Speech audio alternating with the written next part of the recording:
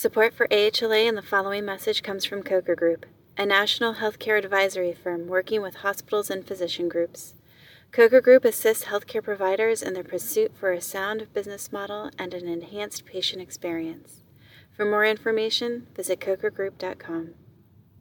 Hi, I'm Norm Tavler with this month's edition of The Lighter Side of Health Law. Lake Wobegon Children's Hospital. Remember Garrison Keillor on A Prairie Home Companion? When he reminisced about his fictional hometown, Lake Wobegon, Minnesota, he always described it as the town where all the children are above average. Lake Wobegon came to mind when I read the recent announcement by U.S. News and World Report that it had corrected the scores of 3 children's hospitals to move them up in the national rankings. In the same announcement, the publication stated, apparently with a straight face, that, quote, no other rankings have changed. You heard correctly. 3 hospitals have moved up in the rankings, but none have moved down. It's that way at Lake Wobegon High School. When the principal corrects your child's GPA to move up in class rankings, no other student's ranking goes down. A wife's burning desire to help. Melissa Cooper loves her husband, Mark. So when the feds charged Mark with submitting $10 million in false claims through his Texas Center for Orthopedic and Spinal Disorders, Melissa had a burning desire to help. Literally, a burning desire. She put Mark's clinic records in the couple's fireplace and lit a fire. And to her credit, Melissa was successful at destroying the records. Actually, too successful. She burned down the couple's $1.6 million mansion in the process. I know what Elvis would have called Melissa. A hunk of burnin' love.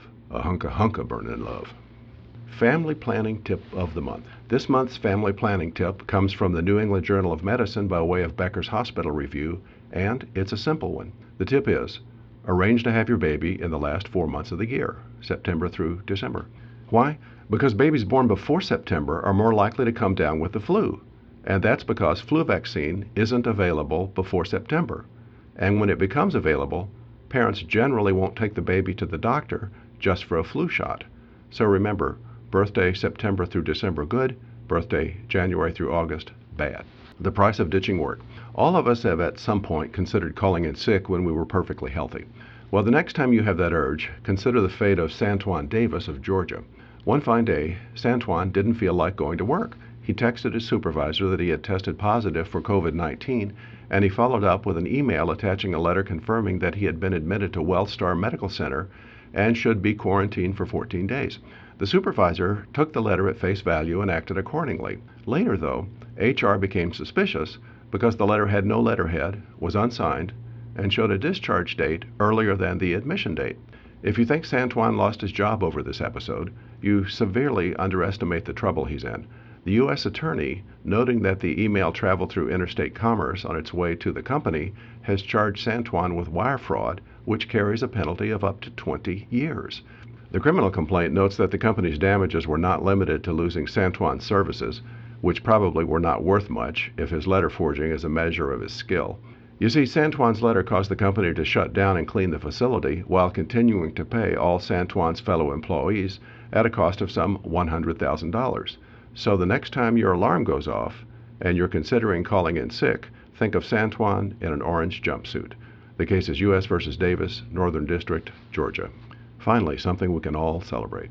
These are troubled times, with our nation divided in countless ways. That's why it's so reassuring, even heartwarming, to come across a news item that we can all enjoy, something to please every faction. The FCC has announced a record $225 million fine of telemarketers John Spiller and Jacob Mears for assaulting the public with 1 billion robocalls, that's billion with a B, using fake phone numbers. Robocalls are inherently offensive, but these were even worse, and not just because they knowingly targeted people on the do not call list. The content of the calls was fraudulent. The recorded message claimed to offer plans from big-name health insurers like United Health and Aetna. But if the consumer pressed the key for details, the call was switched to plans that had no relation to those companies. And what about those big-name companies named in the recorded message? They were swamped with angry calls complaining about the robocalls. One company's call system crashed because of the number of angry calls. Wouldn't it be a shame if Spiller and Mears were put in a cell with a phone that constantly rings with robocalls? Wish I hadn't said that. All of us have said things we later regretted. That's certainly true of former medical device CEO Lawrence Gerrans. Lawrence is in prison awaiting sentencing for embezzling millions from the medical device startup he led. He's scared to death he'll contract COVID-19 while in close confinement with all those prisoners. So he requested release on bail while awaiting sentencing. And on its face, the request did not seem unreasonable. After all, it was a white-collar crime and didn't involve any violence. But then there are those regrettable things Lawrence said about prosecutor Robin Harris in telephone calls with his brother and in letters. What were the regrettable things he said?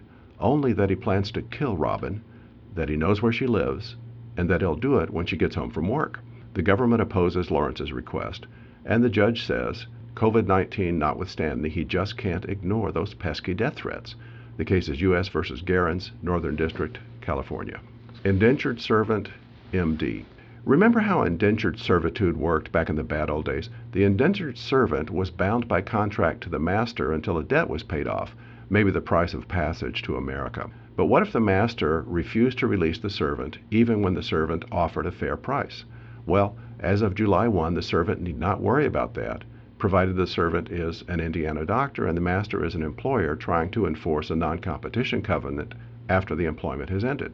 The new law says that from now on, all such contracts must contain a provision requiring the employer to release the doctor if the doctor offers a, quote, reasonable price for the release.